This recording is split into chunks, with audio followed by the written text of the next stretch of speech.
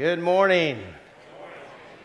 All right, all those of you who've been married over 2 years, raise your hand. 2 years. All of you who've been married less than 2 years, raise your hand. Less than 2 years. Look at that. Congratulations. And how many of you now plan to get married within this next year? Stand up. We want you to stand up. Savannah, go ahead and stand up. Look at that. Isn't that great? Huh?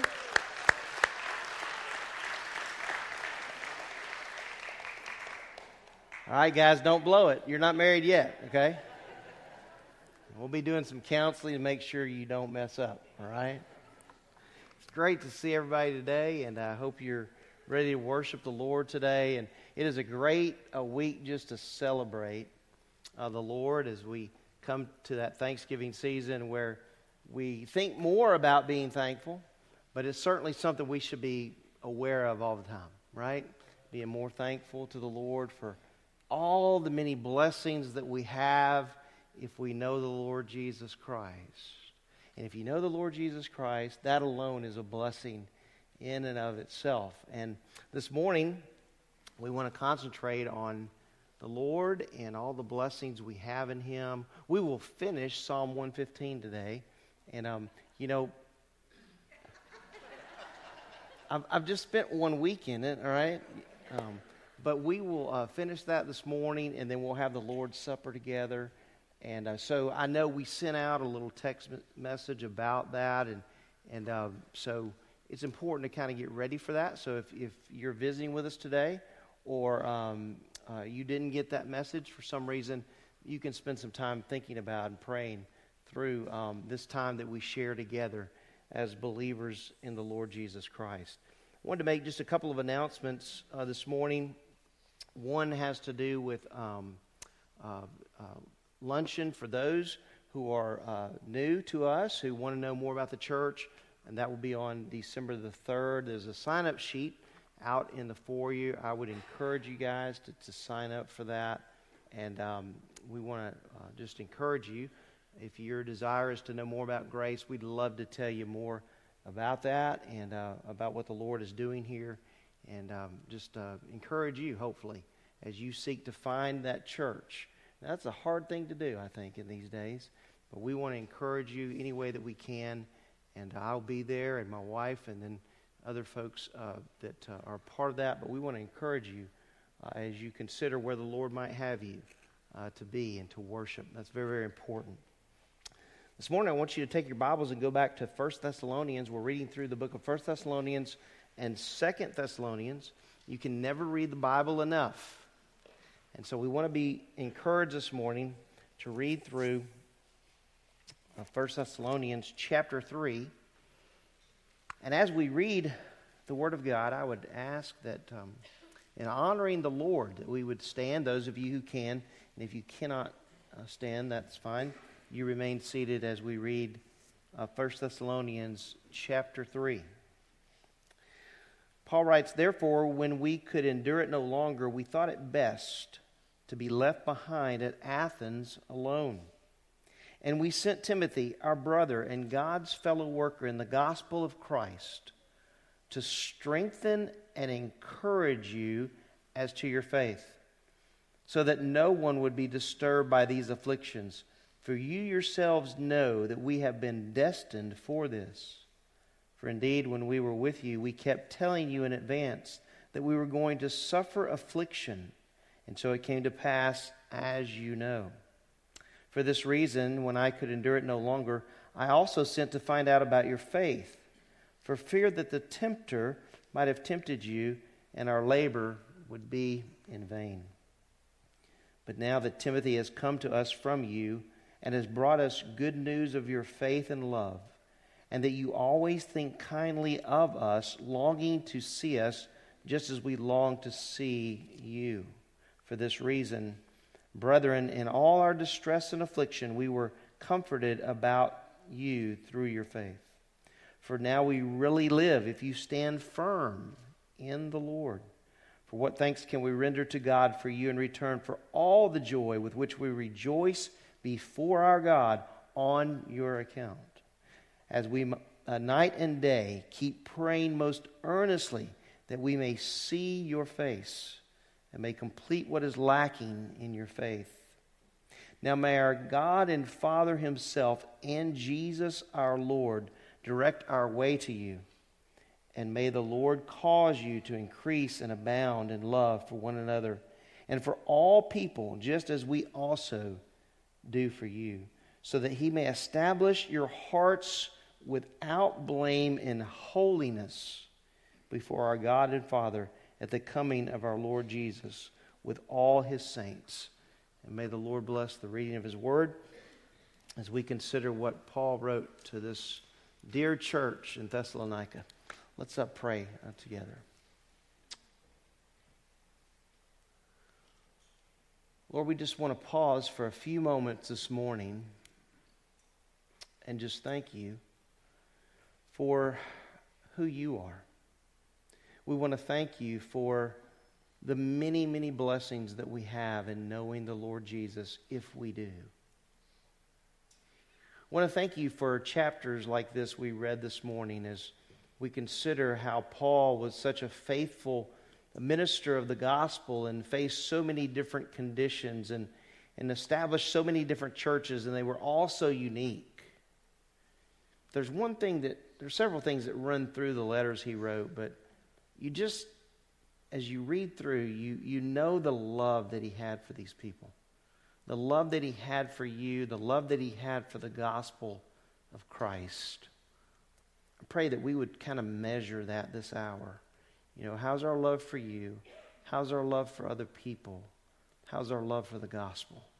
And so I pray that we might glorify you this hour in all that's said, all that's done, all that's sung. I pray that we're just excited beyond belief to be worshiping together this morning. I pray that's true, and we give you all the praise in the name of Christ. Amen. Good morning, guys. Great to see everybody. And I look forward every week to coming and worshiping with you guys and singing songs that talk about who God is and what he's done. This morning, let's just keep in mind who we're singing to, right? The God of all creation, the one who made us and formed us and created us, the Son who gave his life for us and rose again, the Spirit that leads us into all truth. Amen. So let's sing together.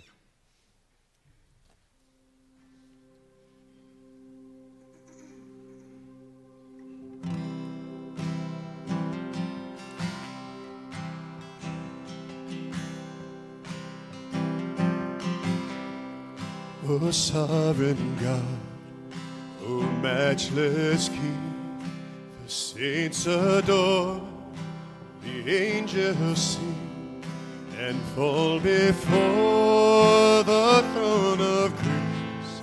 To you belongs the highest praise.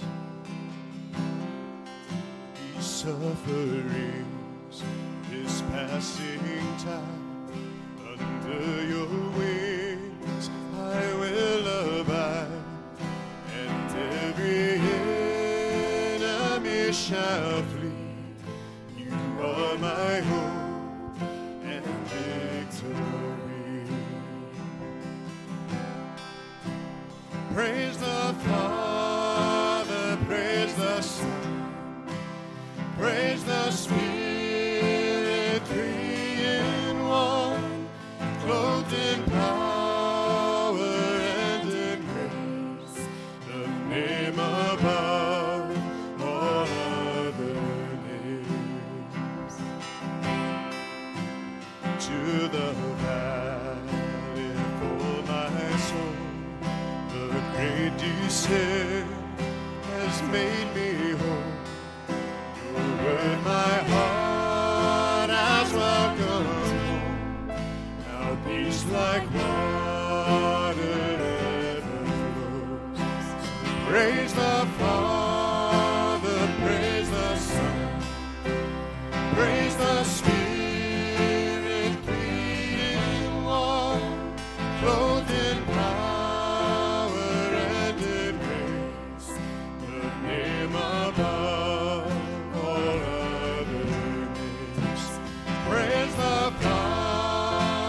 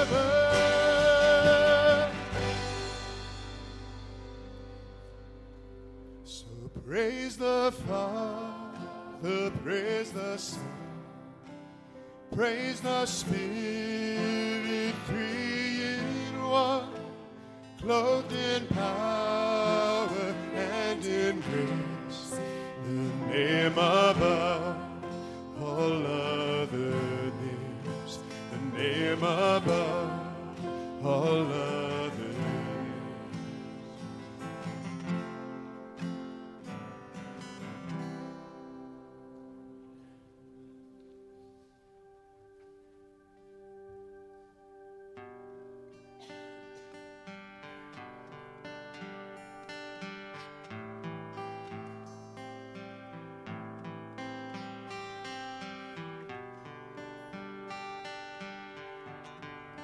It's the wrong song, guys.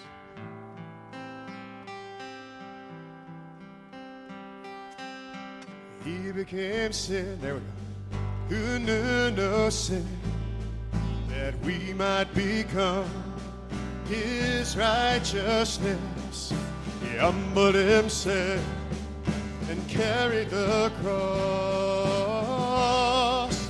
Love so amazing,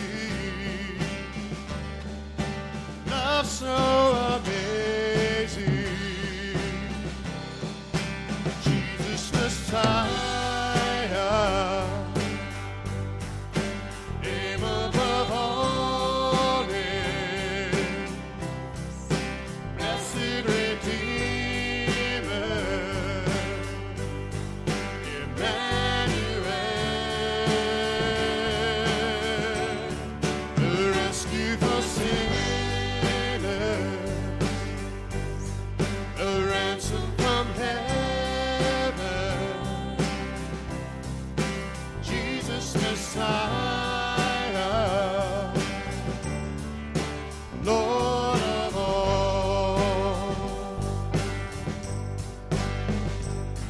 His body the bread, his blood the wine, broken and poured out all for love.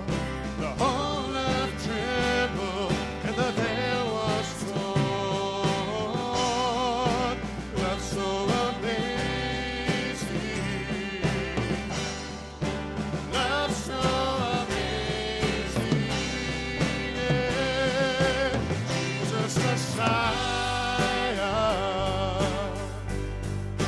name above all names, blessed Redeemer, Emmanuel, the rescue for sinners, the ransom from heaven, Jesus Messiah, Lord of all. All our hope is in you. All our hope is in you. All the glory to you, God, the light of the world. Jesus Messiah, name above all names, blessed Redeemer, Emmanuel, the rescue for sinners, the ransom from heaven, Jesus Messiah, Lord of all. Jesus Messiah, Lord of all. You're the Lord of all, the Lord of all.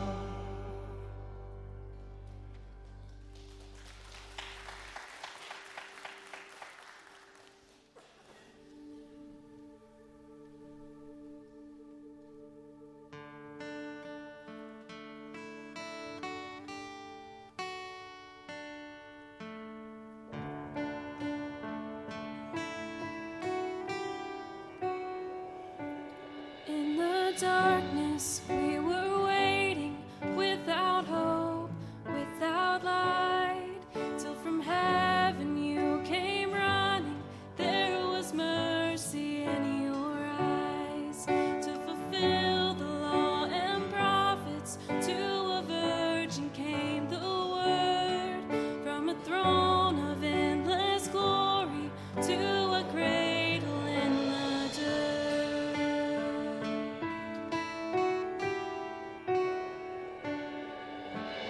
Praise the Father, praise the Son, praise the Spirit, three in one.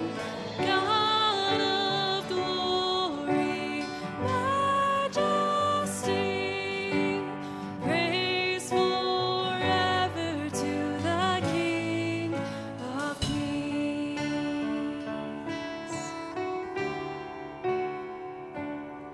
To reveal the kingdom coming and to reconcile the lost, to redeem the whole creation. You did not despise the cross, for even in your suffering you saw to the other side, knowing this was our salvation. Jesus, for our sake, you died.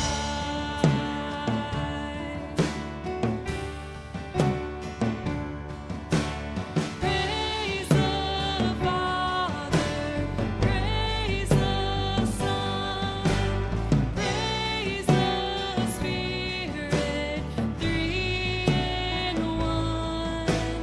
God of glory, majesty, praise forever to the King of Kings.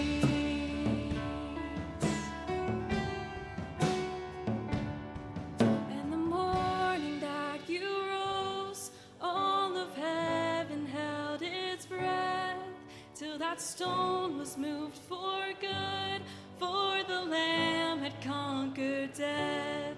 And the dead rose from their tombs, and the angels stood in awe, for the souls of all who'd come to the Father are restored. And the church of Christ was born, in the Spirit lit the flame. Now this gospel truth of old shall not kneel and shall not faint. By his blood and in his name, in his freedom I am free. For the love of Jesus Christ, who has resurrected me.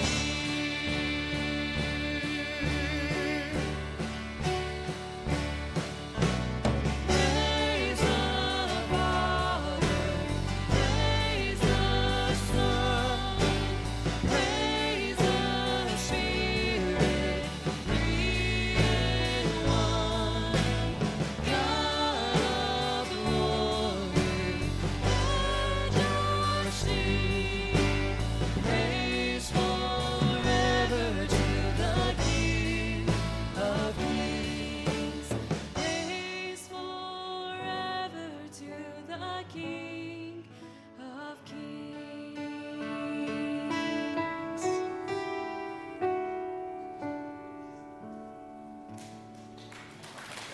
You can be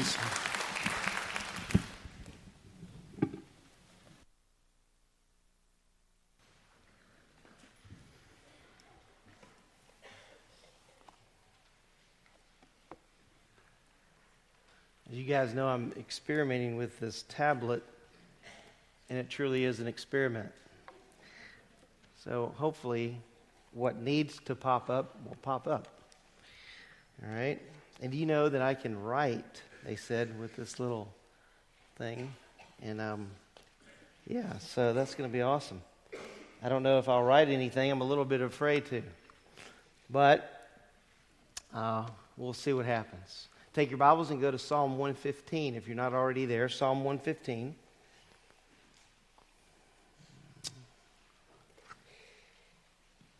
This week is Thanksgiving.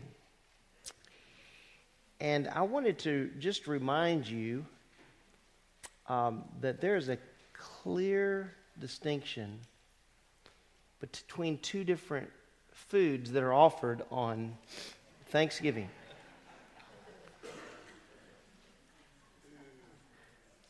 That looks disgusting to me. That is what folks call stuffing. Yeah, no thank you. We lived in New York State for 5 years, and I believe we were invited a couple of times to folks' home, and that's what they brought to us. And we had prayer, and then we prayed again before we ate it. But there is a big difference between stuffing and that.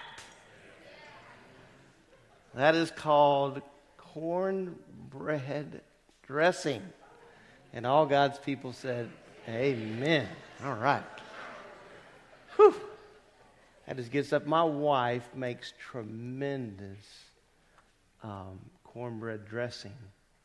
And Thursday we'll be here, Lord willing. I'm convinced it'll be part of the Last Supper. We're going to have catfish, hush puppies, and some dressing.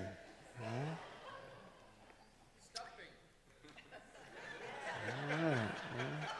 There'll be a little corner in heaven when you can get them. All right. Well, there is a distinct difference between those two dishes. And this psalm that we look at, the author, the psalmist, is pointing out a clear difference between the God of heaven and idols. That there is a remarkable difference between the God of heaven, Yahweh, and idols. And remember last week we looked at that. And if we were going to sum up three things that pertain to idols, we would say that the psalmist points out they're powerless. They're without power. They have no power. They can't do anything. They, in fact, only can do what their maker does. The maker takes them around. They are powerless to do anything. And we serve the all-powerful God. How about that? The idol is lifeless. There is no life in the idol. Can't do a thing. And the psalmist points out, can't hear, can't see, can't speak, has no life in and of itself. Our God's very much alive. And He sees and He hears. And in the Old Testament, He spoke to men. He speaks to us today through the Lord Jesus Christ and His Word. And aren't you thrilled that every believer in Christ in this room has the Spirit of the living God that resides in them? You do not have to try to live the Christian life on your own. Idols are lifeless. And then the summary statement then is that idols then are useless. There's no purpose. But isn't it amazing that over the centuries, how many people have bowed down to a piece of wood or a piece of gold or a piece of silver? You say, Thad, how in the world can that happen? Well, the enemy has blinded the world to their need for the Lord Jesus. We need to pray that the Lord would give us mouths to speak the truth. We are living in the last days and have been. Apostle Paul knew that. We need to understand the moment that we're in. There are people that are walking in churches today that haven't walked in churches before. They're looking for, what is the answer? Well, it's who is the answer. The answer is the Lord Jesus. So in this particular psalm, the psalmist points out that there is a drastic difference between the God of heaven and these idols. Now we come to the second section in which the author continues to speak of this difference. Because he begins with a very important issue in the life of those belonging to the Lord. In his counsel, why is this not pulling up? Oh boy. Okay, I didn't do anything to it. I pushed the button. All right, there it is. His counsel, the psalmist's counsel, was for these folks to trust in the Lord. You say, well, who is he talking to? Look in verse 9. His counsel is in verse 9 through verse 11. He says, O Israel, trust in the Lord. O house of Aaron, look at this, verse 10. Trust in the Lord. In other words, the priesthood, the leaders, the spiritual leaders, trust in the Lord. Verse 11, you who fear the Lord, trust in the Lord. Many theologians believe he's talking about a third group of people. Gentiles, those who were not of the house of Israel. I need some volunteers. I need some people this morning who want to come and stand on the stage. I want to illustrate what the author is doing. I can call out names. But I would like to have 15 people to come up here. Young people, it can be you. Just start walking up. I need 15 people. 15 people. Let's go. Let's go. All right, I think we got them. Come on, come on. Now you're going to stand right over here, okay? Y'all come together. This is beautiful. These are folks who some do sing in the choir. Some we wouldn't want them singing in the choir. All right. Great group of people. Now this is what the psalmist is doing. He's saying, first of all, Israel, trust in the Lord. These folks, we're just going to say in this section, are Israel. Okay? This is Israel. Israel, trust in the Lord. All right? Now, the response from the choir is, He is their help and their shield.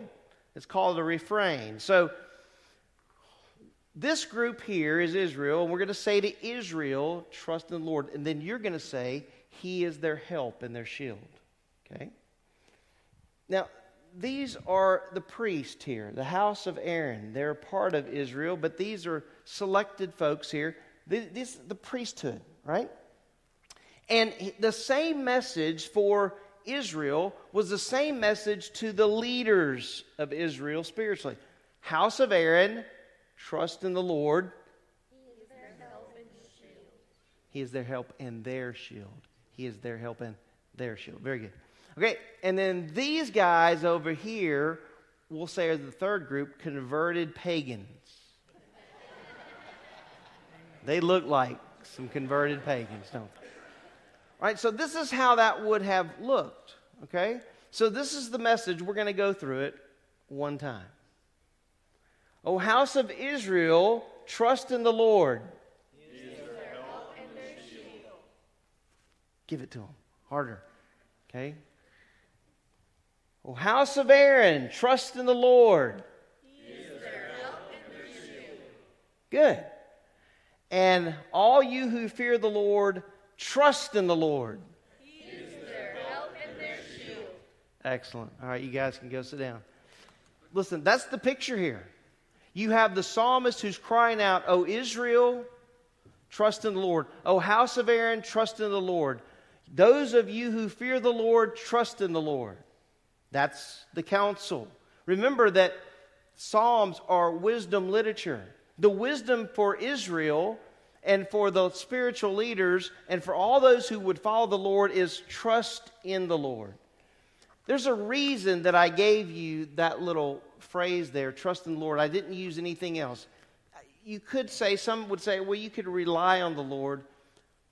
But there's one thing here that you don't need to walk away without knowing. You see that little preposition in? That's a significant word.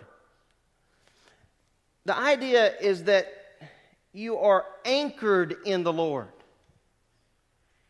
It's not trust the Lord.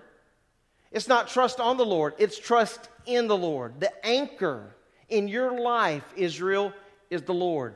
The anchor in your life, spiritual leaders, is the Lord. The anchor in your life, all you who fear the Lord, right, is the Lord. The anchor in your life is the Lord.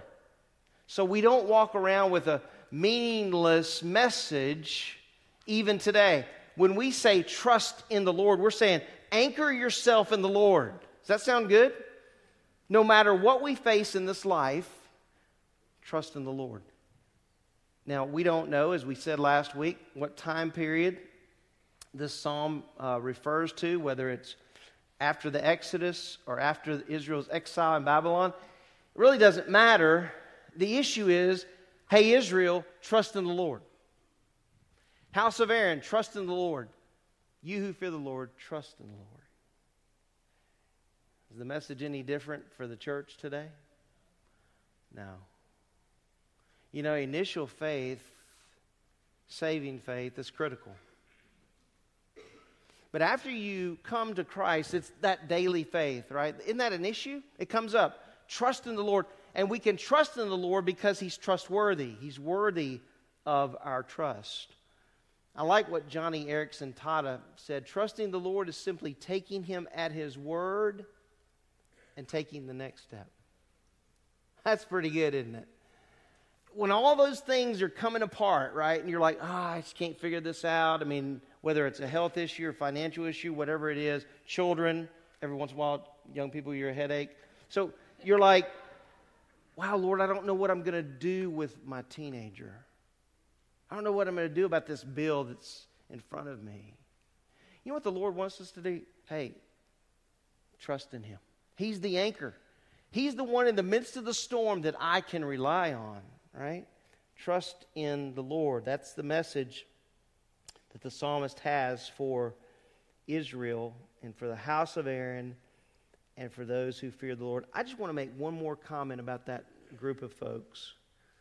Now, the house of Aaron here refers to the priesthood, those who were the leaders, the spiritual servants. You know, I want to say this. Do you know what people today in the church and outside the church need? They need to see leaders in churches trusting God. Trusting Him. Not just talking about Him, but trusting Him. We need to trust that, you know what, the Lord is on the throne and He knows exactly what's going on. He's not surprised by any event that's going on in the world today. He's not shocked by anything. He knows. And the one that knows is the one that's coming. Isn't that nice? And He's coming for you, for me that belong to Him. So the first message to Israel and to all those mentioned was to trust in the Lord. And I think that's a good message for us. The second point that the psalmist makes concerns confidence. You see the confidence of the psalmist, not in himself and not in these people, but in the Lord. His confidence is in the Lord. And what's his confidence about? It's about blessing. His confidence is about blessing. That blessing is from the Lord. You believe that? Blessing is from the Lord. Let's just go ahead and make our application real quick. We need to be reminded as the church. If you go to Ephesians chapter 1, it tells us that we have been blessed with every spiritual blessings in the heavenly places in Christ. You know, there's so much emphasis in our culture and even church culture at times on blessing equating to money or materialism. Boy, we really need to speak a different message, don't we? People need to hear from us that while we're going through the midst of the storm, we're blessed people. And that blessing has nothing to do with money or materialism. It has everything to do with being in the Lord Jesus Christ. Well, what do we have here from the psalmist to this same audience? We have confidence. The confidence that blessing is from the Lord. You see that in verse 12. Look at it. Here it is. The Lord has been mindful of us. He will bless us. He will bless the house of Israel. He will bless the house of Aaron. He will bless those who fear the Lord. Notice the order in this next little phrase. It doesn't say the great with the small. It says what?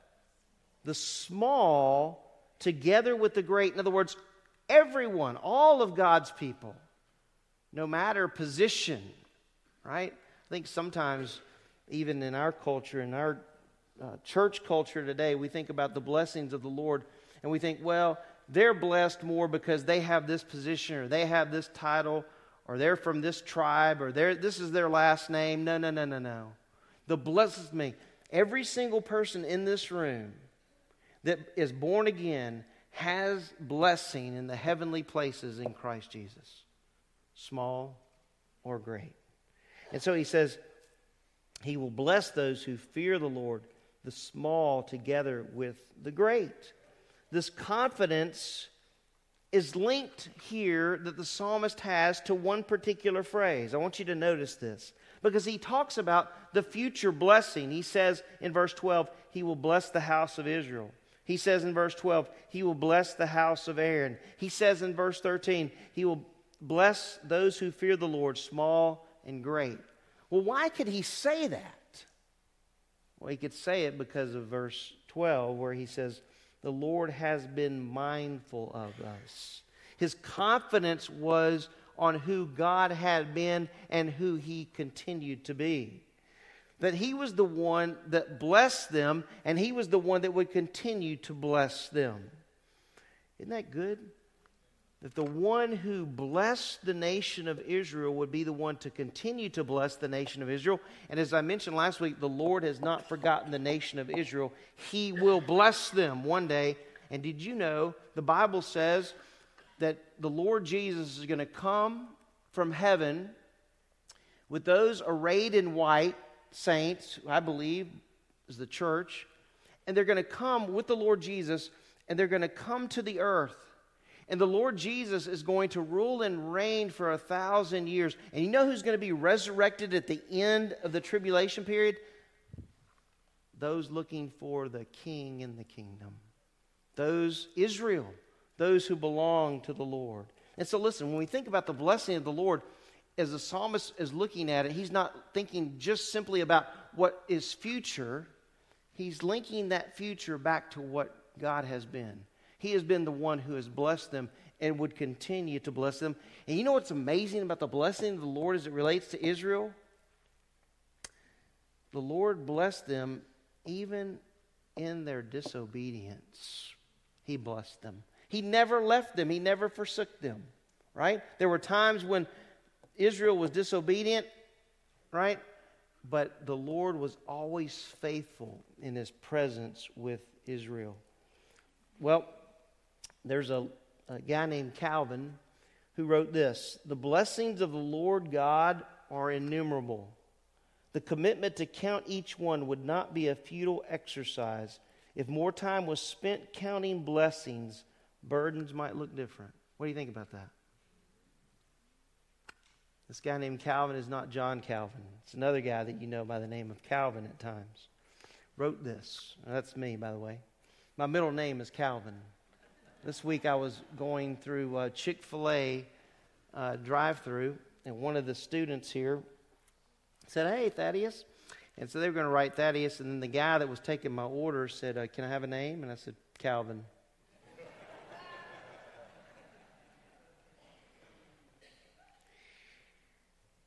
Notice what the confidence in God's blessing produced here on the part of the psalmist. May the Lord give you increase. You and your children, may you be blessed of the Lord, maker of heaven and earth. The confidence produced this request. You know, oftentimes in pagan cultures, whether it was the Egyptian culture or Babylonian culture, you had these fertility gods, right? And these fertility gods were the ones who would bless so that this family and this family and this family might have the blessing of children. Well, here's the reality of it. There is the one who is maker of heaven and earth, and one who is the giver of life, and that is the God of all creation, the Lord himself. And so the psalmist is recognizing that not only does God give blessing, but he's requesting that the Lord would give them increase, that they would continue to be blessed. I want to ask you a question. When was the last time you counted your blessings?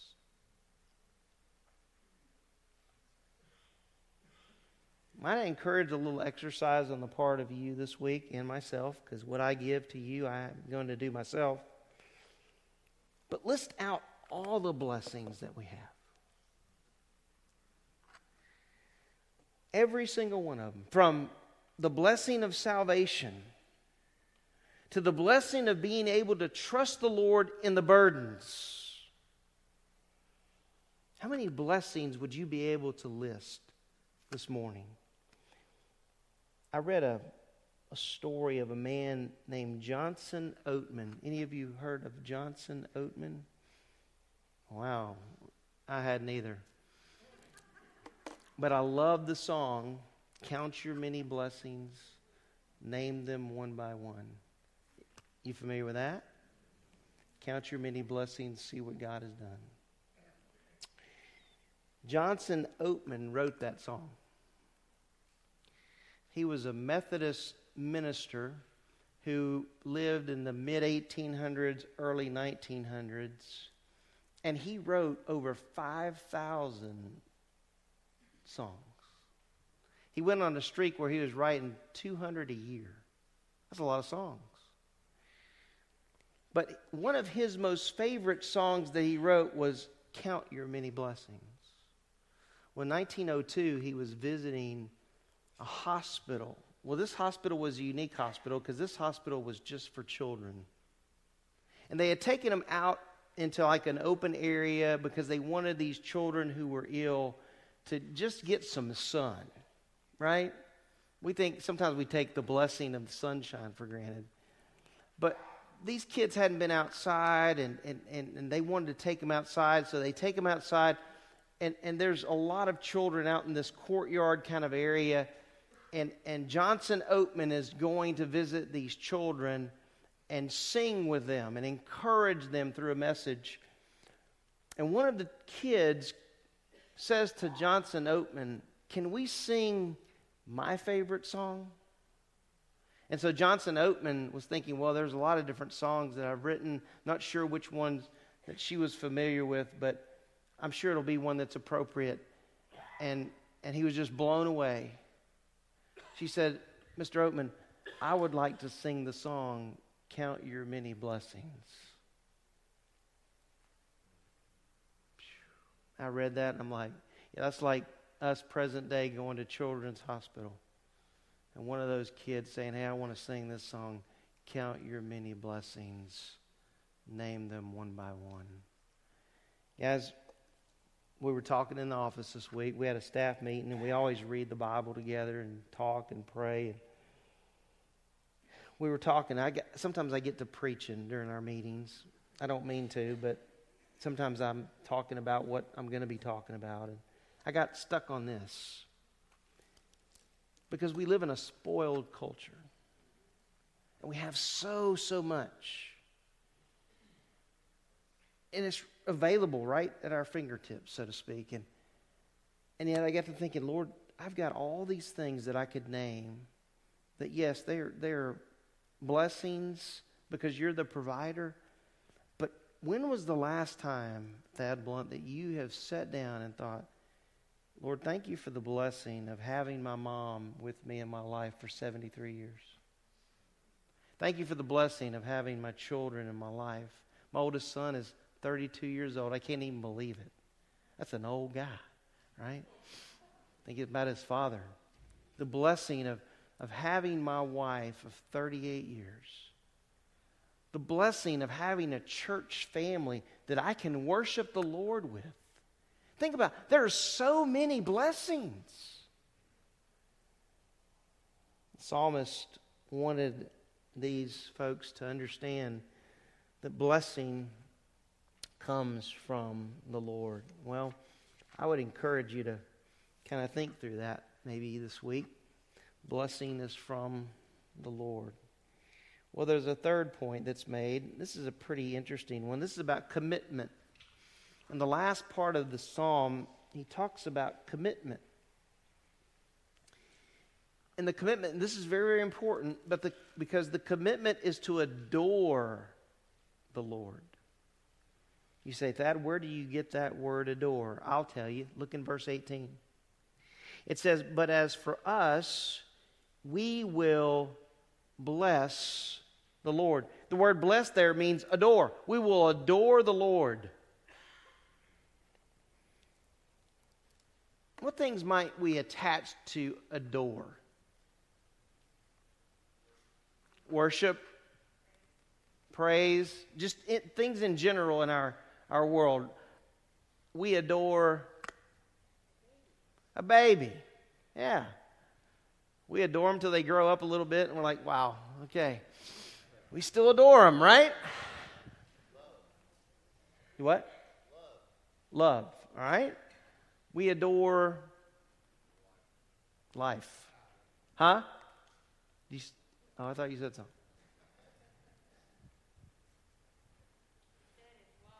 His wife. That's a good one. That's the right answer. You remember guys, in the very beginning, I said, not married yet? Adore, adore, adore, right? So we think about all the different things that the word adore is attached to in our culture, right? But the psalmist attaches this word to the Lord himself. That we're to adore the Lord. I gave you some verses there in your handout. But I want to talk about, just for a moment, if you'll allow me to, I want to show you something. Beginning in verse 16, he says, the heavens are the heavens of the Lord. They belong to the Lord. But the earth he has given to the sons of men. So while we're here on earth, what do? Do we, as some people, waste our life? It should never be said of a believer that we're wasting our life. There should be a mindset to adore the Lord. There should be a mindset to serve the Lord. Now, what's interesting is he contrasts between two different groups of people. Those who don't adore the Lord, and then those who do. Look at verse 17. He says, the dead do not praise the Lord. What in the world is he talking about? Oh, yeah, he's talking about those that are physically dead. I don't believe that's what the psalmist is talking about. I believe the psalmist is talking about those in the context of Psalm 115 who make these idols. Because those who make the idols are what? They're dead. Those who bow down to the idols are what? They're dead. They are spiritually dead. He says, the dead do not praise the Lord. Those who are spiritually dead in our culture do not praise the Lord. Did you know that? They don't do it. Those who know the Lord are the ones who praise the Lord. It's interesting. I thought about this, and I'm going to have you turn there because I have some time. Isn't it wonderful? Go to Luke chapter 9. I want to show you something. Because in Luke chapter 9, I think we have a little bit of an example about this spiritually dead person. Luke chapter 9, it's in the context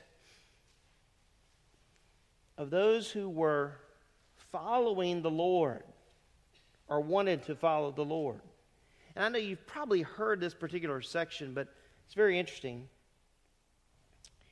Verse 57 of Luke chapter 9. I love hearing those pages turn. Can I just say that out loud? I just said it out loud, didn't I? Verse 57, as they were going along the road, someone said to him being Jesus, I will follow you wherever you go.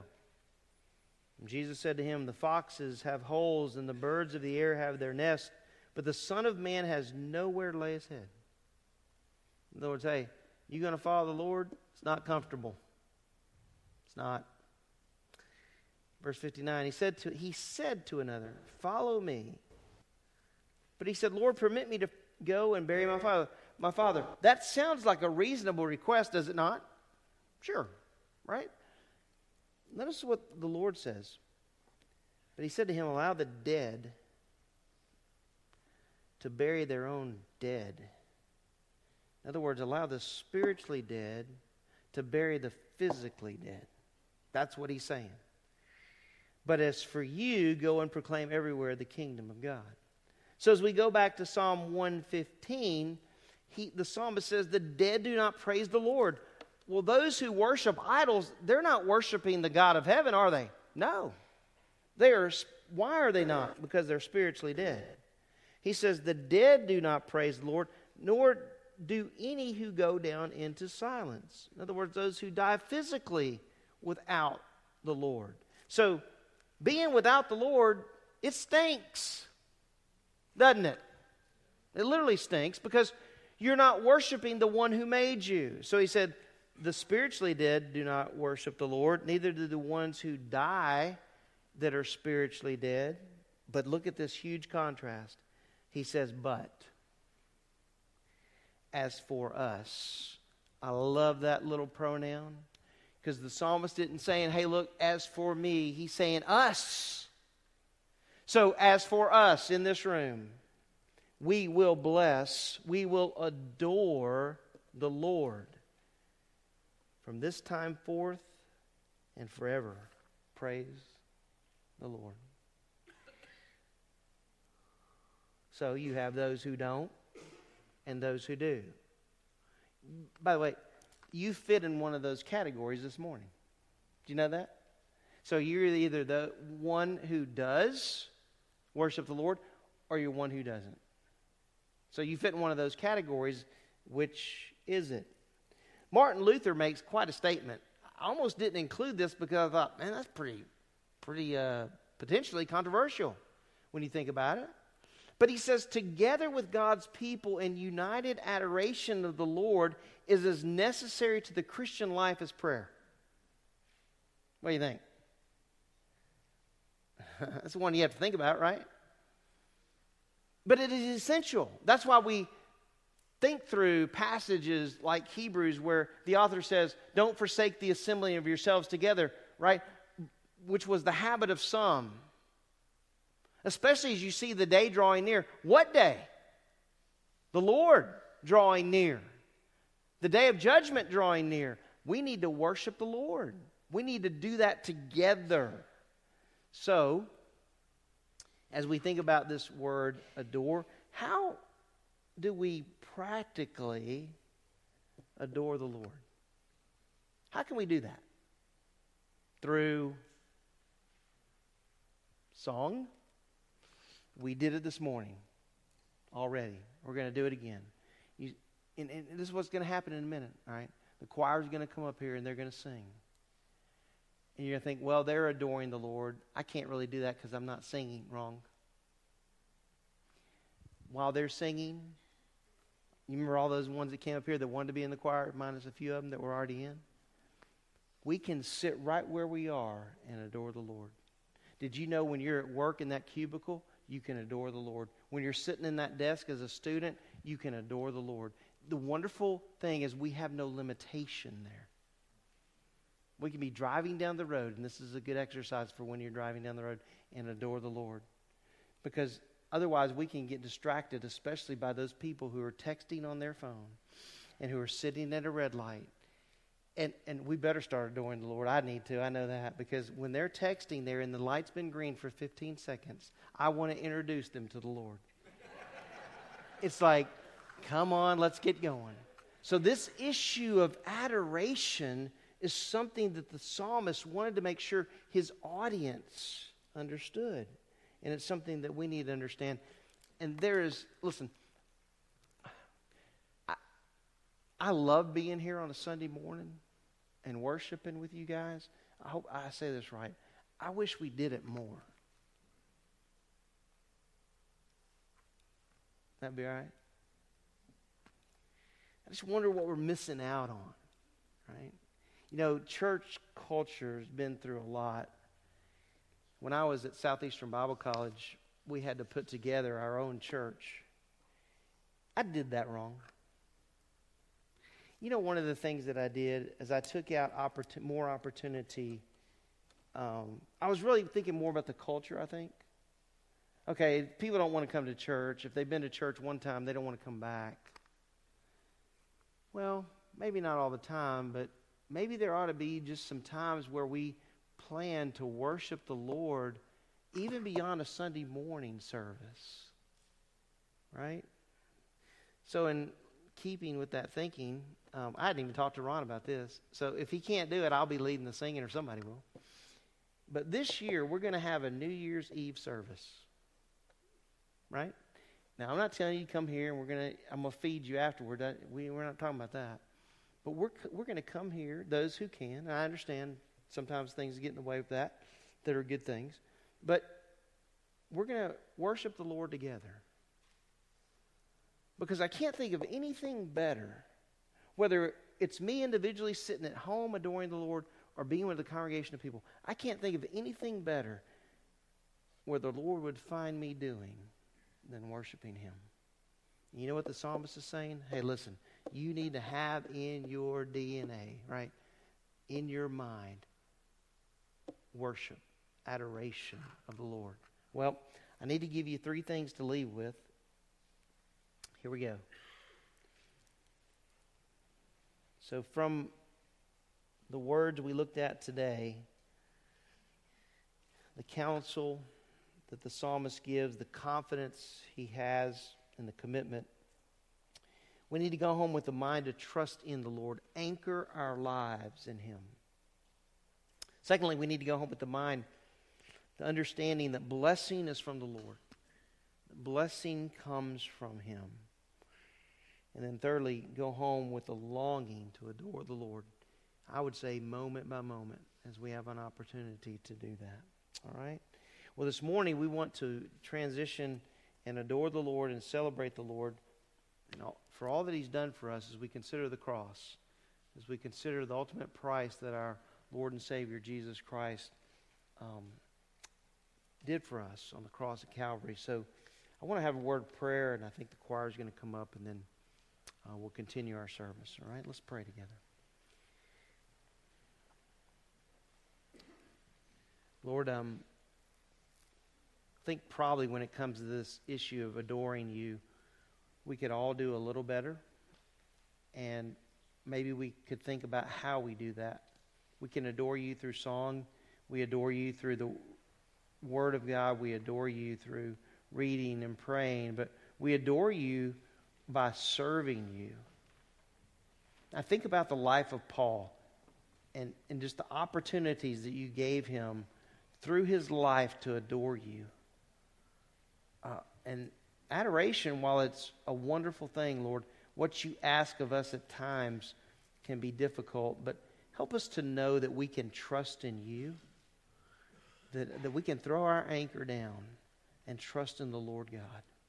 I pray that as we consider Psalm 115, that we would know that and be reminded of the fact that there may be other idols that even as Christians we've put in front of all these things that we've talked about this morning.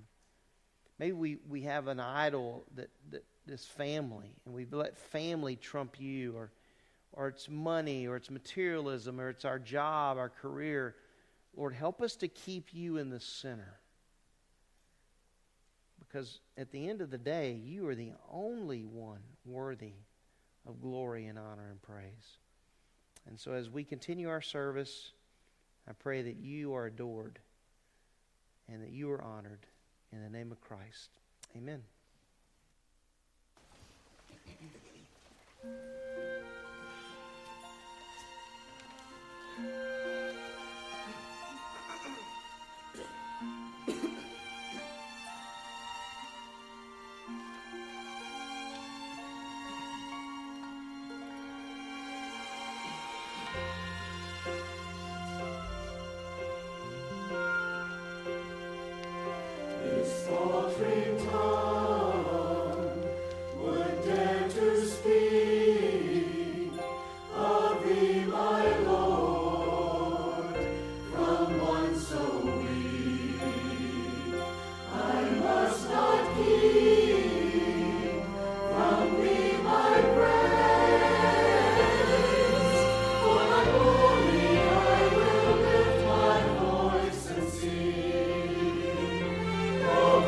Praise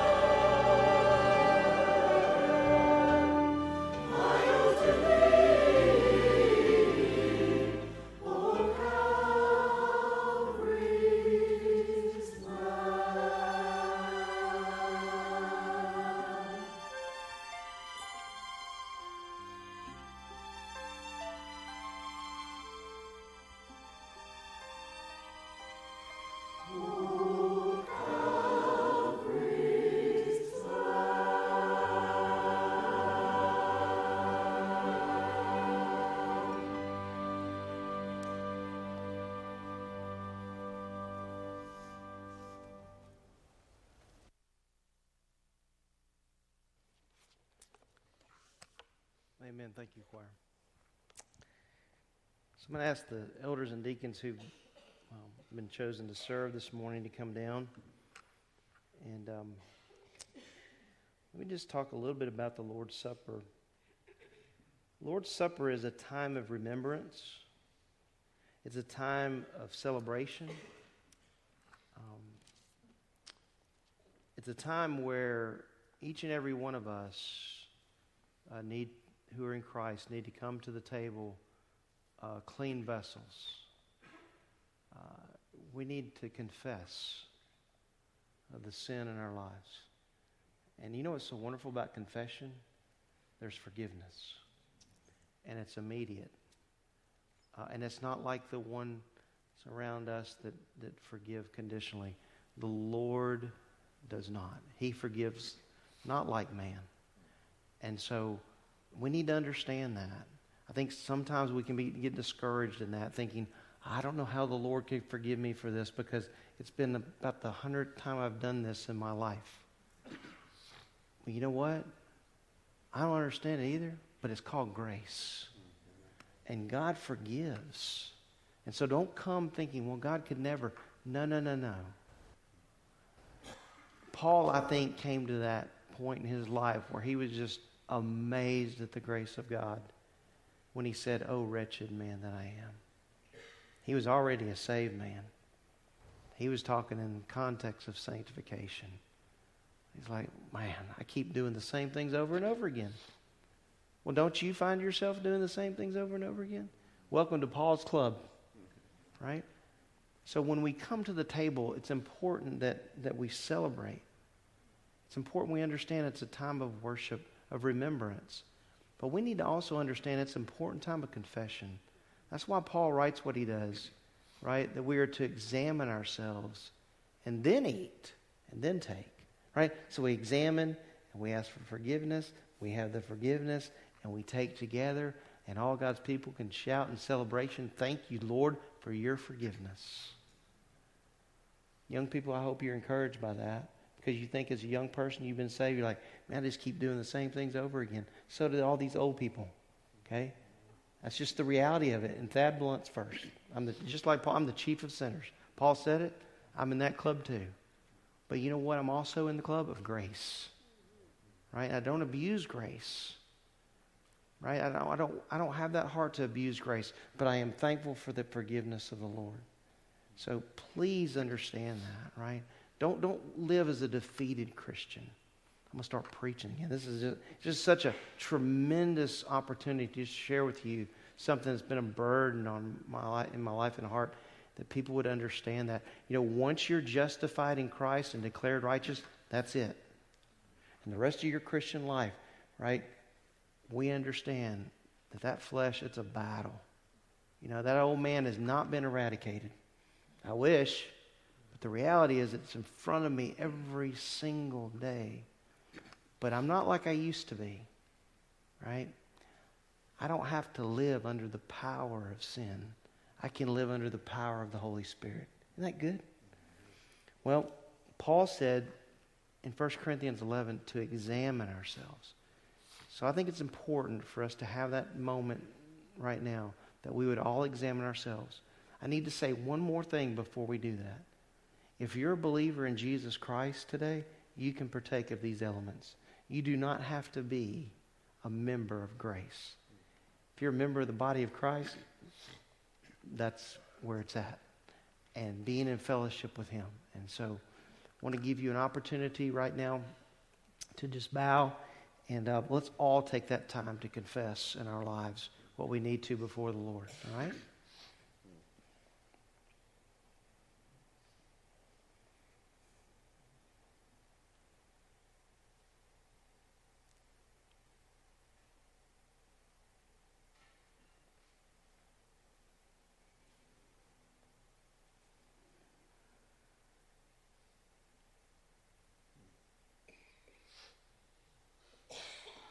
Lord, it's amazing to me that in that upper room, you knew exactly what was coming. And you did it. Your body was broken for us. Oftentimes we think of the cross and it's right to do. So I hope this is heard right, Lord. But that flogging that took place before the cross, on the way to the cross, was excruciating. I just can't even imagine what must have been going through the minds of your disciples, your followers. But I know they got it eventually. And they understood that you were willing to make that walk. You were willing to take those nails and the crown of thorns and just the abuse that was hurled at you, the mockery. Lord, thank you for staying on the cross. Thank you for dying for my sins. And as your word says, for the sins of the whole world. You made it possible for those that are in this room that don't know you. You made it possible that they might have eternal life through you. So I pray if there's one in this room today that has not met the Lord Jesus Christ, that has not said, I believe in what Jesus did in dying for my sins on the cross and paying that debt I couldn't pay. I pray if there's one here today that needs salvation, the salvation you offer, I pray that today could be the day. And for those of us who know you, we celebrate that we know you. We celebrate the position that we have in Christ.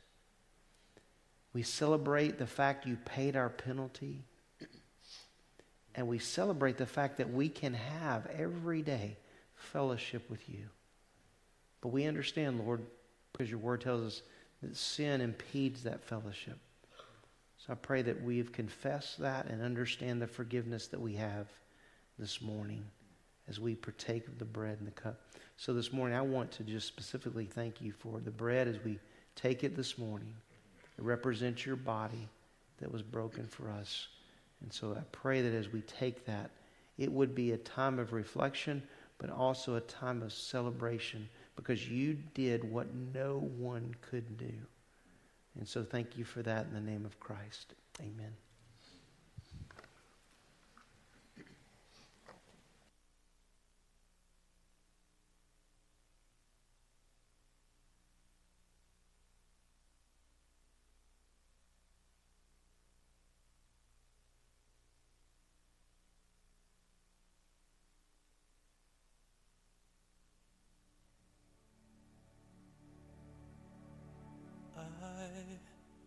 Worship you, Jesus, I worship you, for you alone are holy, you alone are God,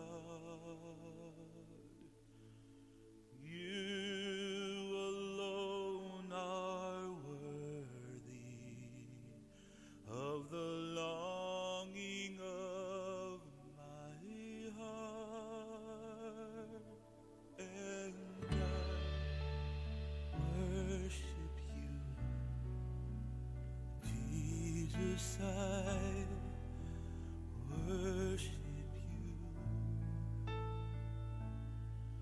for you alone are holy, you alone are God, you alone are worthy of the longing of my heart, and I love you, Lord Jesus, I love you, Lord, for you alone are holy, you alone are God,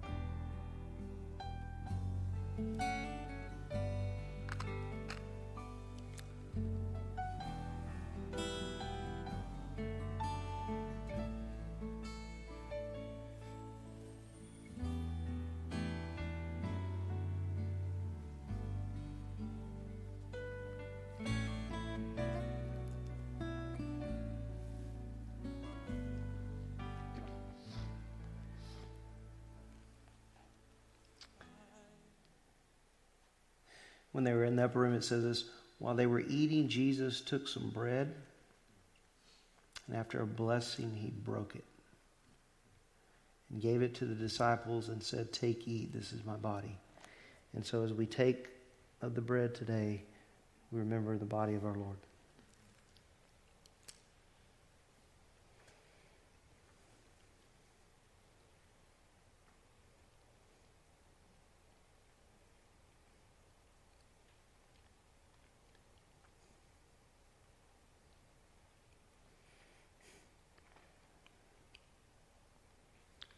Ask Bruce Scruggs, one of our elders, to pray for the cup this morning.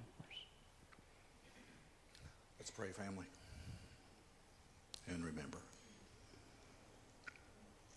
We thank you, Father, for just the blessing of this time of remembering what your Son, the Lord Jesus, did for us on the cross. And as Thad mentioned, not for us only, but for the whole world. He took on their sin. And we thank you. And in taking on our sin, blood had to be shed. And that's what he did. The law commanded it. There's no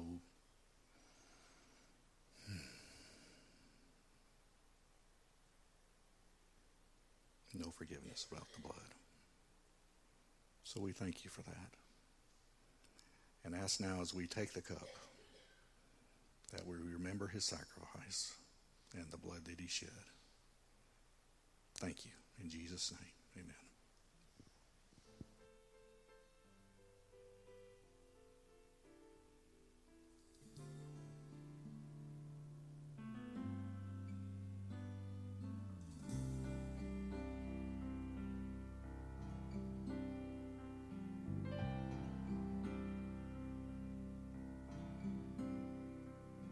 Only by grace can we enter. Only by grace.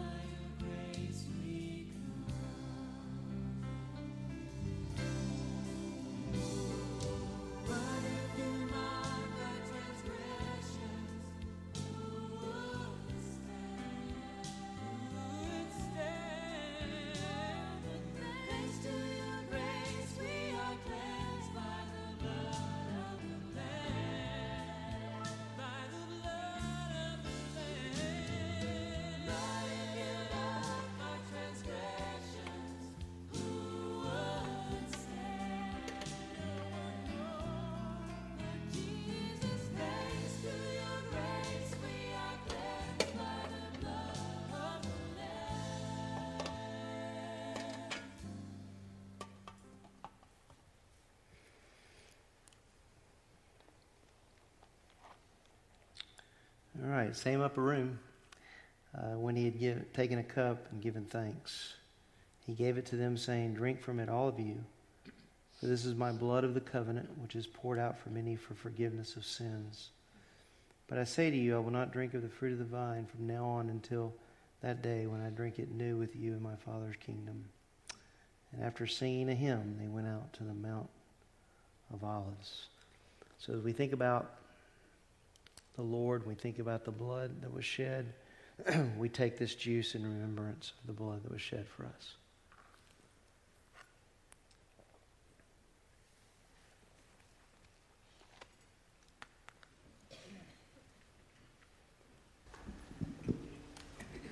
Let's conclude our worship time this morning. Let's all stand. Sing "Just As I Am." I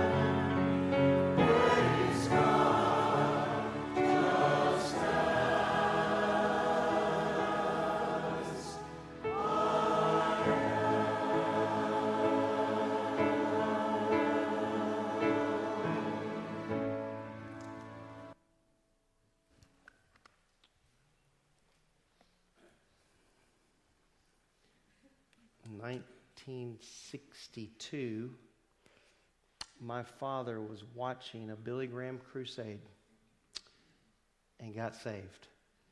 Every time I hear that, of course they didn't sing the new version, I don't think, but every time I hear that song, Just As I Am, I think of my dad and the grace of the Lord in his life. I trust you belong to the Lord today. If there's any doubt that you have, that you don't belong to Christ, I'd love to talk with you about how you can come into relationship with the Lord that loves you more than anyone you could ever think of. Listen to these words. After I read this, you'll be dismissed. I encourage you to speak to someone this morning that you don't know, all right? And he himself bore our sins in his body on the cross. Why? So that we might die to sin and live to righteousness. By his wounds you were healed. May the Lord be honored today. You are dismissed.